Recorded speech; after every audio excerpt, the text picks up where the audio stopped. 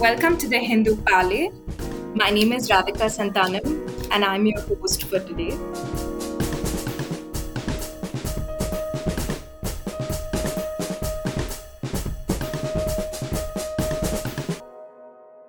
Recently, Geert Wilders won the parliamentary elections in the Netherlands, a country known to generally avoid political extremism. In France, Marine Le Pen finished a close second in the 2022 presidential elections. In Italy, a party with neo-fascist origins is in power. And in Germany, the AfD, which has neo Nazi roots, is the second most popular party. In Argentina, we have Javier Milei, who just won the elections. And in the US, early polls suggest that Donald Trump has a chance of returning to power in the US. In India, of course, we have a right wing government in power, which is widely expected to win a third term in 2024. It is because of these developments across the world that at the end of 2023, we're asking the question: is right wing populism seeing a resurgence across the world? To discuss this question, I have two very distinguished guests with us today. The first is Professor Irfan Nooruddin from the Asian Studies program from the School of Foreign Service at Georgetown University. And the second is Professor Rahul Mukherji, head of the Department of Political Science, South Asia Institute, Heidelberg University. Thank you, professors, for taking time off during the holiday season and for joining us today. Let us start the discussion with something quite basic. How would you define right wing populism opposed to, say, left wing populism? Professor Irfan, can we start with you? Yes, Radhika, thank you so much for having me on. It's always a pleasure to share a platform with Professor Mukherji.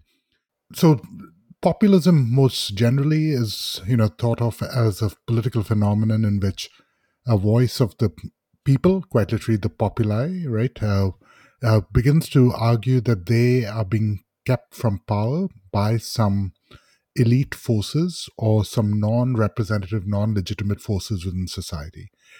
So it's a broad spectrum of issues, but what it shares in common is that there's a skepticism about sort of democratic institutions as a way in which the people's voice can be heard.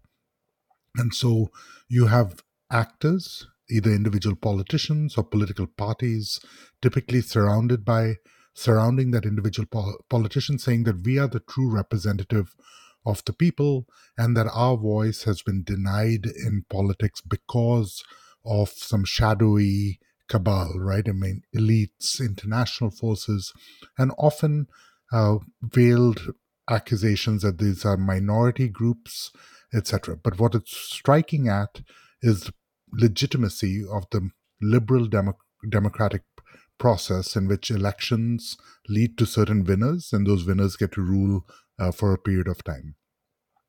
The distinction between left wing and right wing, uh, for me anyway, right, is sort of the roots of the delegitimation of the system. So left wing populism of a kind would often argue in a very Marxist tradition that the masses, right, the general public, the working class, for instance, was being kept from influencing public policy because the rich, the political elite, dominated by capitalist interests, were exerting undue influence on the system.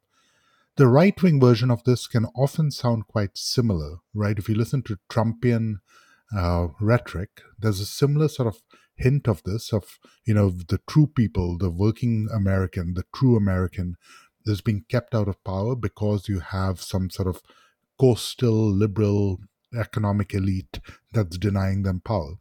But the right wing version that we're watching in the world right now has also a feature in which there's a the dominant strain is that of asking pretty powerful questions, right? I think pretty illegitimate questions, but nonetheless powerful questions that resonate with a lot of people about whether the liberal democratic project of inclusion is legitimate, right? So the target of a lot of this right wing populism is about racial, religious minorities within society, right? And essentially a suggestion that these minority groups are not true citizens of the country. They're not loyal citizens of the country, and therefore their voices in politics are inherently illegitimate and need to be tamped down. So you get a lot of different forces coming together to create the moment in which we are. You have globalization, which I'm sure we'll touch on as the conversation evolves, that leads to a lot of governments being able to exploit a sense of economic insecurity, but blaming outsiders, right? It's the IMF, it's the people in Brussels, it's the people in Washington, D.C. They are undermining us, and us over here is the true people. But you also have a domestic version of that same conversation, which is appeasement in India, maybe of Muslims, of lower caste communities demanding better representation and better opportunities. That these people are the reason that your lives are not as good as they should be. And this sort of mix of economic appeals with identity appeals, I think, combines to form the version of right wing populism we see today. But for me, just to conclude, the distinction between right wing and left wing, I think, is less meaningful in the current moment than is the focus on the anti democratic nature of populism, which is ironic because what populism means to do is really stand for the voice of the people. And in that sense, where it really resonates with a lot of people is this idea of majoritarianism, right? For the majority public, it's very hard sometimes to see why wouldn't the majority opinion be the legitimate opinion. After all, we are the most people, we can win an election. And I think this is one of those complex political ideas that I'm sure Rahul can explain better than I can, of how constitutional democracy really relies on checks and balances against outright majority rule, right? It's about protecting minority interests. That's what we think of as being the hallmark of a constitutional democracy. And it is that fundamental tension between majoritarian impulses and minoritarian constitutional checks and balances against majoritarian tyranny that we're really watching play out around the world today. Right. Thank you. That was very clear. Professor Mukherjee, would you like to add to that? Do you agree with this? Yeah, I sort of almost entirely agree with it, but I will kind of elaborate a little more because I do think that this phase of populism has a tremendous majoritarian and ethno-nationalist flavor. This majoritarian and ethno-nationalist flavor is actually what might be a little bit different from what was left-wing populism in the past. And this in turn actually has very, very undermining impact on the nature of democratic institutions. So, for example, it can be a Muslim other to the Hindus, it can be a Tamil other to the Sinhalas, it can be a non-white other to the white people, and it can be a Muslim other to the Christians. So, this othering is something which is happening on an ethno nationalist basis. And the manner in which this othering is happening is actually undermining democratic institutions. So, if you look at the current issue of Pacific affairs, I have a piece with my colleague, Dr. Syed Hossein Zarhani, where we argue that there has been a systematic decimation of public institutions in three ways. One is by just interpreting rules differently. The second is by changing rules incrementally. And the third is by completely, radically displacing rules, like in the case of the abrogation of Article 370. And this is not only happening to public institutions, it is also happening to civil society. And we argue that these three ways are just mechanisms. But the idea that is driving these mechanisms is Hindu majoritarianism. So I think I was able to belabor, with the help of one concrete example, what Irfan was trying to propose, and I think very successfully proposed in a conceptual format. Right. So, what are the issues at the center of the trend broadly? Well, the issues that we have looked at, for example, are Uh, if you're looking at attacks on public institutions, just look at the parliament, look at the Supreme Court. Now, of course, they are trying to change rules defining how the election commission would be, the chief election commissioner would be chosen.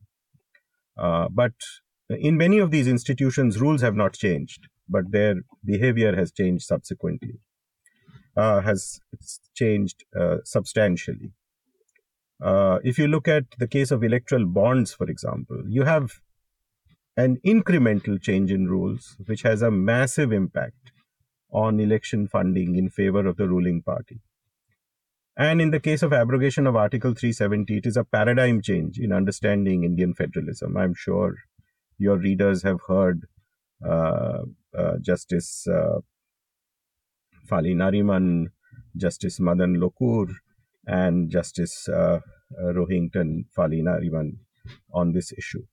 If you're looking at attacks on civil society, then there are lynchings that are taking place. There is a media that has been compromised. A whole lot of these things are actually happening without any change in rules. Incrementally, the Unlawful Activities Prevention Act has been changed. Incrementally, the Foreign Contributions Regulation Act has been changed. And all of these are actually having a major impact on civil society and on governmental organizations. And now we will have to see what happens with the new uh, laws on the criminal procedure code that have come. To what extent that will be a radical departure from the past. Right. Uh, Professor Nooruddin, so I think Professor Mukherjee spoke largely in the context of India. Do you think these issues are also the same in the other countries that we've been talking about?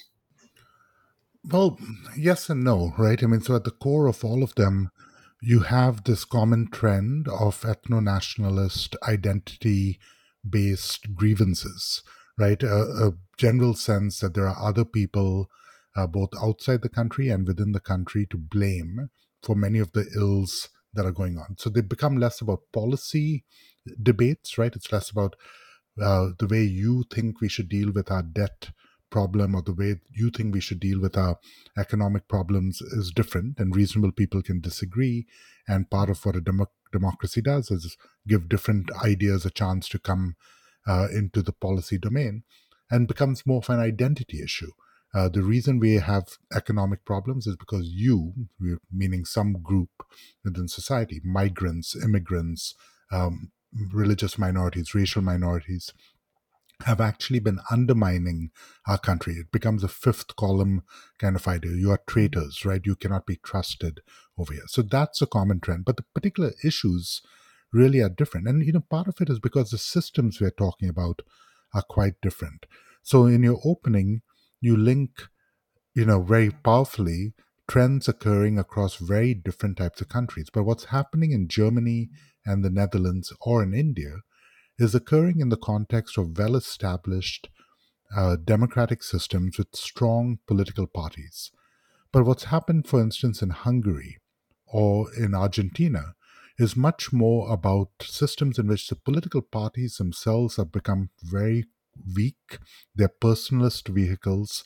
What Javier Milei was able to do was essentially make himself the focus of that election. What Donald Trump is in the process of doing over the last 8 years and continuing now is essentially taking a well established political party, the Republican Party, and making it all about him. So this becomes much more about a test of loyalty to Trump than it does about a set of Republican values that are instantiated by the party.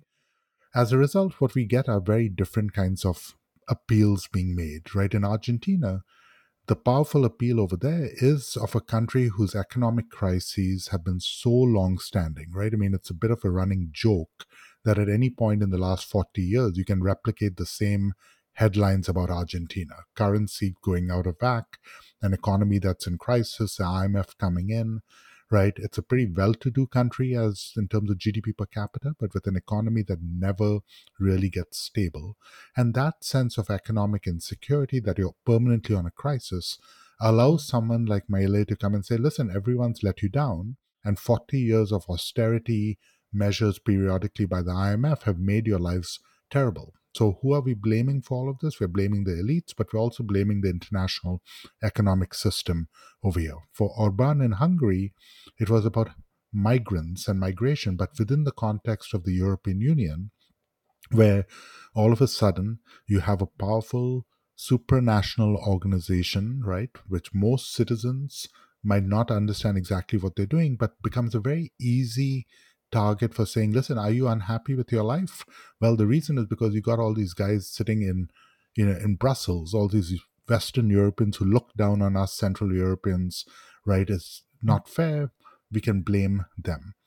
But what's happening in the Netherlands, I would argue, like what's happening in India, is these are actors, or in France with Marine Le Pen, right? These are actors who have been around in the party system as pretty fringe elements for a long time, Right. right? I mean, the BJP has been contesting elections in India for the last 45 years. And it's not that it's suddenly come into play in the last 10 years. It has been an actor, it has got a strong social, societal force through the Sangh Parivar, in the same way that the the National Front in France has been around for a long time. So the question over there is that why does suddenly these parties, right, which were always part of the broader system, but were not able to get large votes, were not able to form sort of stable governments at the center, why do they suddenly become so powerful? And part that question is both about the grievances that fuel voter support for their appeals, but also the collapse of the center parties, right? The opposition parties, as we might call them in India. And so some of this question is about why is it that, the dominant center in these countries just has really failed to resonate increasingly with the voting public? Why does the voting public not see the traditional parties, if you would, as being viable alternatives? And I think that then becomes much more about understanding the nature of electoral politics in these countries and thinking very honestly about which groups are feeling like they are not being heard. Are those concerns legitimate, or do we get a general tacking to the right as all of a sudden lots and lots of actors are saying, listen, the only way in which we can really compete is we ourselves have to become a little more right wing, right? We have to move to the right for this. And this leads to an emboldening maybe of right wing parties, but also a disillusionment of the left wing. So at the most, in this, for the sake of provocation and maybe for the sake of making the conversation a little more interesting, what we might be seeing, what we are seeing, I would argue, is really a blowing up of traditional party systems that have largely been pretty intact for for most of the post World War II era, especially in Western Europe, but also in other parts of the world. And I think we don't know yet what will replace that, right? Or whether this is just a blip and then eventually those more center left parties will return, right? Some of that will depend on how well these right wing parties do while they are in power. Do they actually get to uh, put their plans in place so that citizens say, hey, this worked, we like you, we'll keep you around? Or do they say, hey, that was a mistake and we're going to go back to the alternative?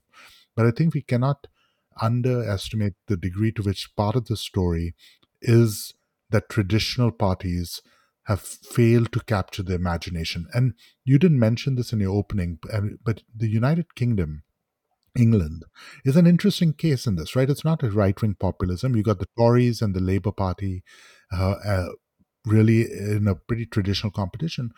But if you think about the performance of the Tories over the last 10 years, it has been crisis after crisis after crisis. Just, embarrassment, prime ministers lasting, you know, ridiculously short amounts of time. Very few prime ministers able to actually muster any sort of parliamentary record. And yet, the Labour Party doesn't seem like anyone thinks that it's truly going to be a alternative, right? I mean, there's just a big question as to whether or not Keir Starmer and the Labour Party can actually take advantage of the fact that the Tories have just been a mess for a while. So that is as much some of the question I think that we should be tackling, right? Why, if there is all of this discontent over the right wing governments that have come around the world, has the left not been able to capture power again? Hmm. Professor Mukherjee, do you agree with that rather provocative statement that the traditional parties have largely failed? Yeah, I think this is actually also a question of resilience. And in the December issue of the Journal of Democracy, there will be a piece called "How Not to Stop India's Authoritarian Slide," based on some research that we have done on resilience in India. And the resilience that we see is not just in India, but we also found that in Guatemala, Arevalo recently was able to beat Giametti. In the past, the Democratic Unity Roundtable in Venezuela, famously called the MUD, was able to resurrect itself between 2008 and 15. And most recently, in the states of Karnataka and Telangana, the Congress party was able to win elections, even though it handsomely lost in Rajasthan, Madhya Pradesh, and Chhattisgarh.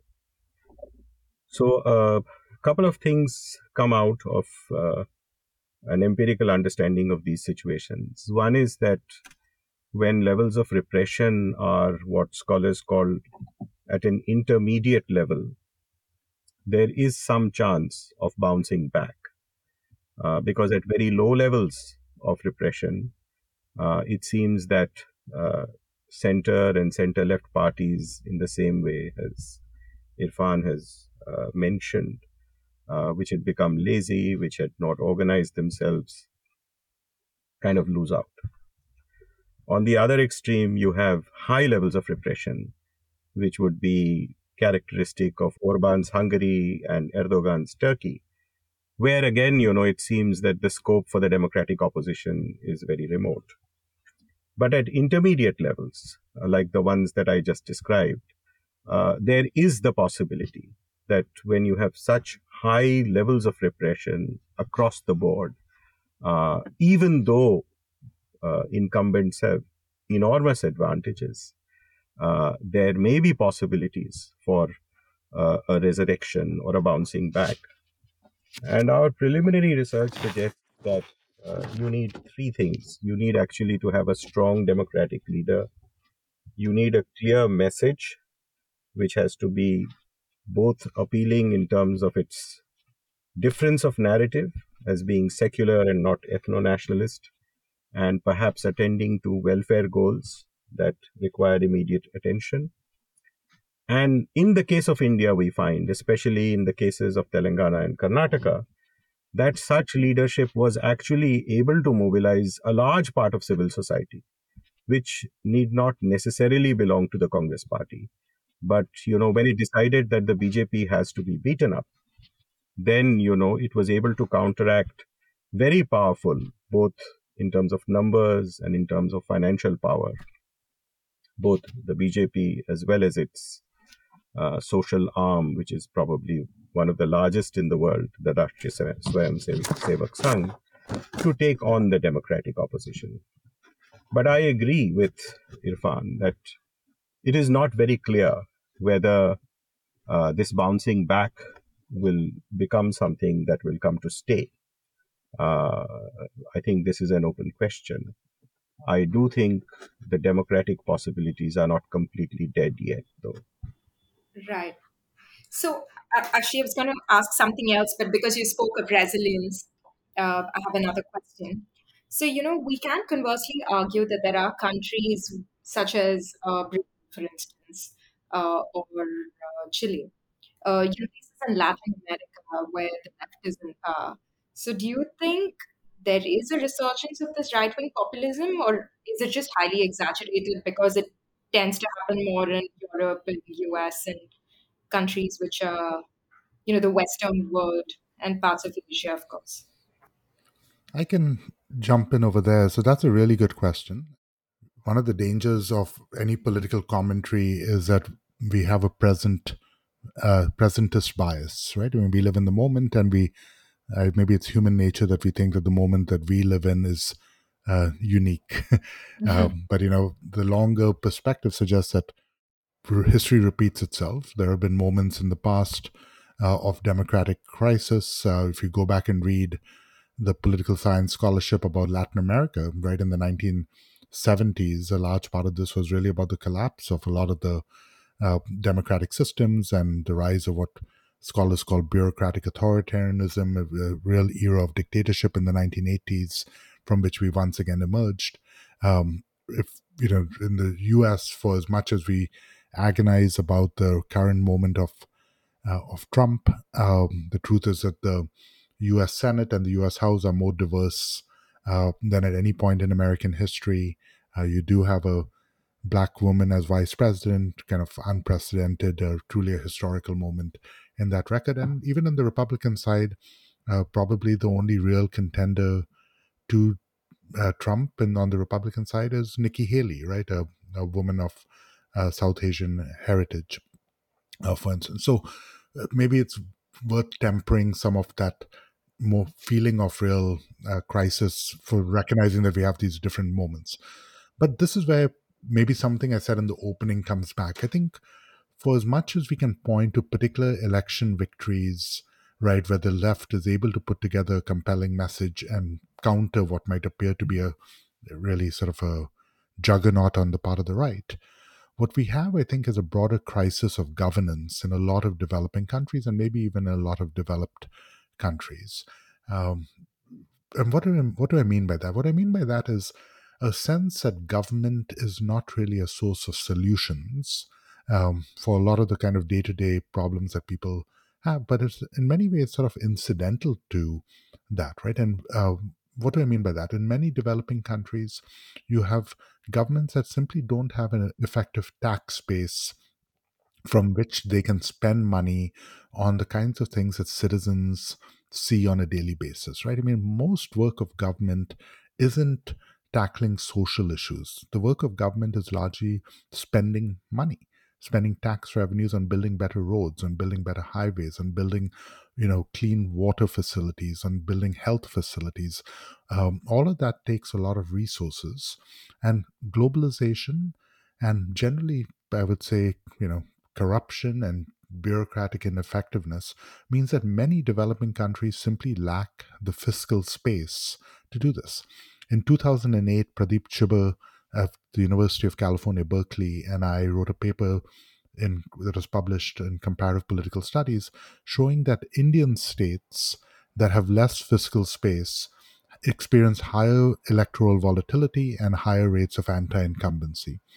And with another colleague of mine, Thomas Flores of George Mason University, Tom and I wrote a book in 2016 called Elections in Hard Times.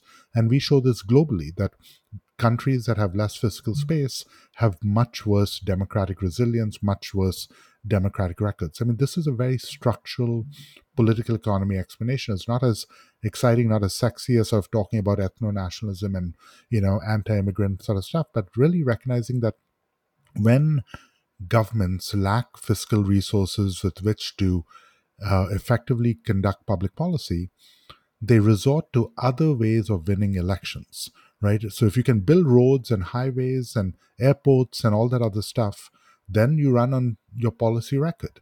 But if you can't do that, you have to find another way in which to mobilize the population. And the ways in which we argue governments do that is often making identity appeals. We start talking all the time about reservations and reservation policies. We talk about, not whether we can build more universities, but who gets to go to the universities that we currently have.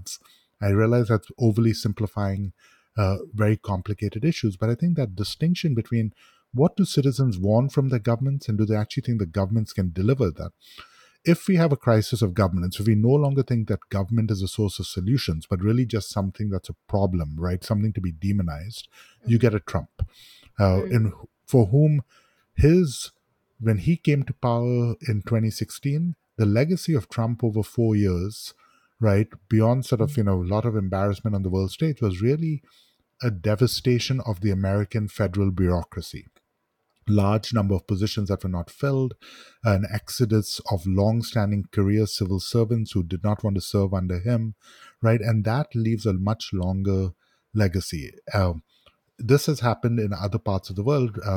Rahul correctly talked about the damage being done to public institutions in India, and this precedes the Modi administration. I would argue many governments have been, all the way back to Indira, have been guilty of sort of using the public bureaucracy not as being professional actors to be respected and given autonomy, but really as vassals of the government and go do our job. We put our people in charge, kind of stuff. So I think we have a much more complicated and in some ways maybe a more pessimistic story, right?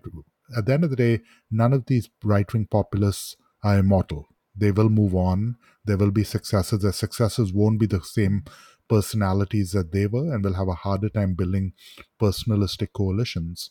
But the legacy of a lot of the moment we're living in is maybe much weaker states. And when states become weak, then we have legitimate um, legitimacy crises about governance. And I think what we might be experiencing is a real lack of trust in the act of governance and therefore in the act of democracy.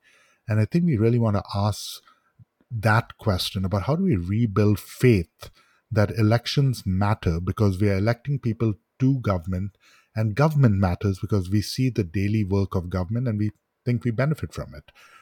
That's a, again, kind of boring, staid kind of way of answering these more provocative questions, but I don't think we want to lose sight of the forest for the trees. And of course.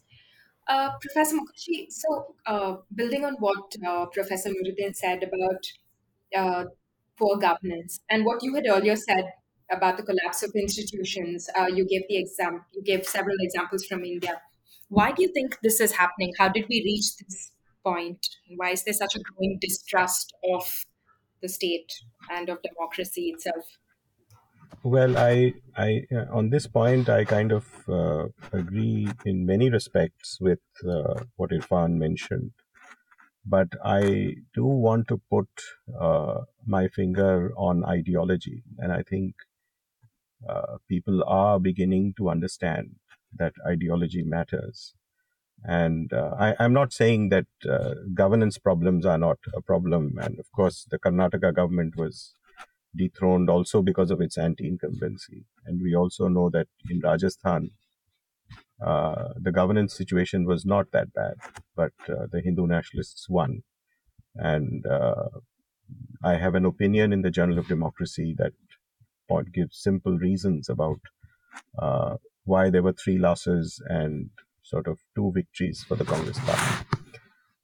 But this is not to underestimate the importance of governance, also of economic crises, as we have seen producing results in Argentina. But I think we do have to understand that in many countries, and especially in the case of India, uh, there was really no great economic crisis as in many other countries. Uh, but there's been a steady ideological build-up around a certain idea of ethno-nationalism, which has come to assume much greater power both in the social and the political space. And I believe that the two spaces are very, very connected. And of course, they take advantage of the variables that Irfan just mentioned. But I do think that the ideological battle is a very important one. I mean, and of course, the ideological battle has to be also fought with governance. So, for example, if you read Jack Snyder's recent book, Human Rights for Pragmatists, you will find that even people like Jack are saying that John Ruggie's embedded liberal idea, which was a far more social democratic context of producing a capitalist system, is very, very important for preserving human rights. So it's not to undermine the importance of welfare and governance, but but it is also to underline the importance of ethno nationalism as an idea which takes the help of many different types of variables like Hindu, Muslim. So you're saying that the nationalism is not necessarily linked to income inequality. It is not necessarily linked to income inequality. Yes, I think it can be linked to income inequality and governance scenarios, but not necessarily. Yeah, I think we have I to understand agree. this. Yeah, sorry. I agree completely with Rahul on this one. Look, ideology is critical because the stories we tell ourselves about the countries we live in, right? I mean, the myths, if you would, of nationalism, uh, a large part of how we then think about what's legitimate and who's a legitimate member of the country. My last book in 2022 was about Christian nationalism in the United States. And the founding myth of the United States is one that can be told in many different ways. That of a chosen nation with a special covenant with God. Obama used that in a very long-standing traditional of in American politics as basically saying we have a mission to go out and be better angels, right? We got to go out and sort of help people. Use it as a justification for uh, Obamacare, for a particular notion of how America should play in the world. But that same ideology was also twisted by the so-called Christian nationalists to say America is a nation for Christians, right? And that anyone else over here lives either on is here on our forbearance or should not be here entirely. So if you think in the Indian context, what are those founding myths? What are those founding stories we tell ourselves? And a large one, the one I grew up with in Bombay when I was being raised in the 1970s and 80s, was that of India as a secular democratic republic. But if you think about the word secular in the modern Indian context, it has almost become a punchline to a joke, right? I mean, secular, pseudo secular, all sorts of ways in which the confluence of both right wing activists, right, intelligentsia, but also the media has picked up all of that. But a world in which the basic notion of secularism as a legitimate organizing principle for a multi ethnic, multi religious, multilinguistic society like India um, is seen as not something that is almost sacred, but in fact seen as something that is, a punchline to a joke, is not as seen as something that was used to demean and to keep the majority down, is a very dangerous one. So it is actually ideological, and that ideological work of undermining these ideas, I think, is a very, very critical thing that we have to pay attention to over here. So the South and the North in India is maybe the one big opportunity for us to understand what actually is going on. Why is it that 10 years of majority rule in Delhi has still struggled to make genuine inroads in the South in terms of state elections,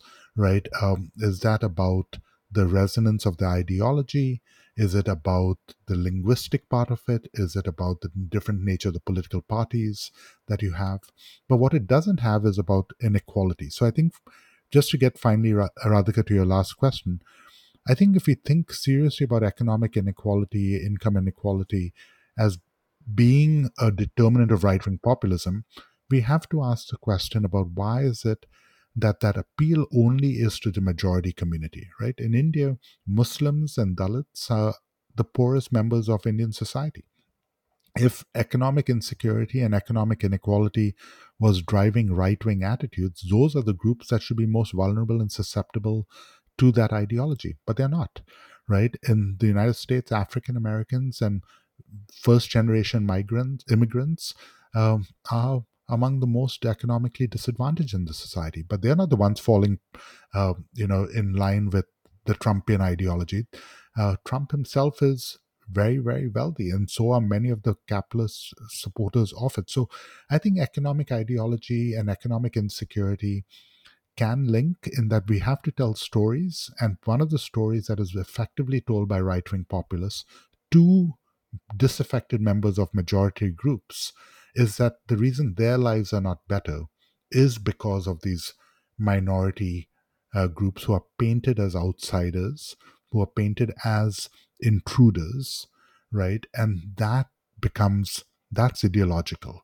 So when Mr. Modi talks about 600 years of colonialism, right, and India emerging from 600 years of external subjugation, that's a really I think, dangerous claim to allow to go unchallenged, because what he makes then is the entire Mughal Empire and that era of Indian history becomes that of outside intervention, outside colonialism, right? Which is very contrary to the dominant way in which we have typically understood Indian history. That is an ideological argument. But as that becomes unchallenged, as it becomes sort of soaked up into the general rhetoric that society uses, then we end up with this really powerful ideology that undermines the founding stories of India. It tells a different story, and that different story has a different place for different communities in the society. And we're seeing that around the world as well, some much more organized. The RSS vision of Hindutva is a very well developed ideological project, right? Over almost 100 years old plus. That is not the same in Argentina, right? Milei doesn't have a grand story of Argentine society. That is much more what we think of as being right wing, populist, taking advantage of economic crisis, coming and blaming international actors and saying, hey, I can help you over here. And people being so disillusioned with the existing political parties that they say, okay, we'll give this guy a chance. Maybe he can solve it because nobody else has. Now, but in Orban's Hungary, Erdogan's Turkey, right? Putin's Russia, and maybe, Modi's India. You have a different version of it in which we're actually hearing the articulation of a very different notion of what these countries mean and should mean.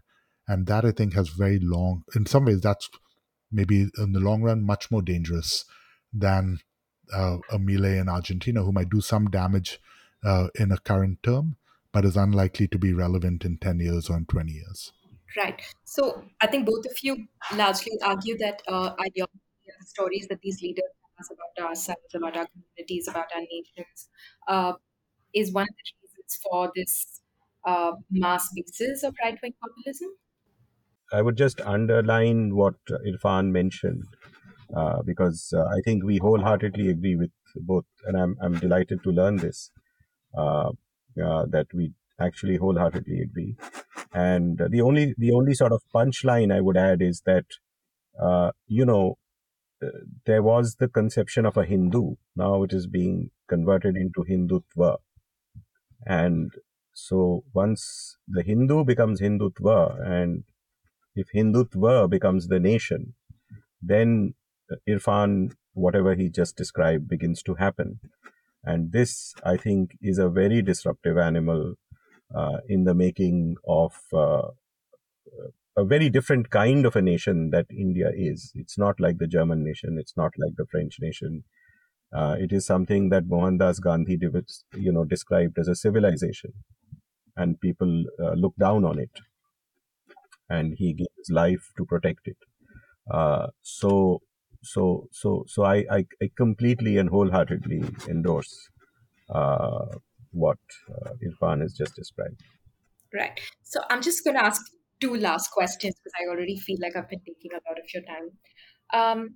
One is, so in the broader context, globally, do you think that right-wing populism is a disruptive force threatening the international order, or because, well, it's populist, is it the answer to all these problems that we've been talking about?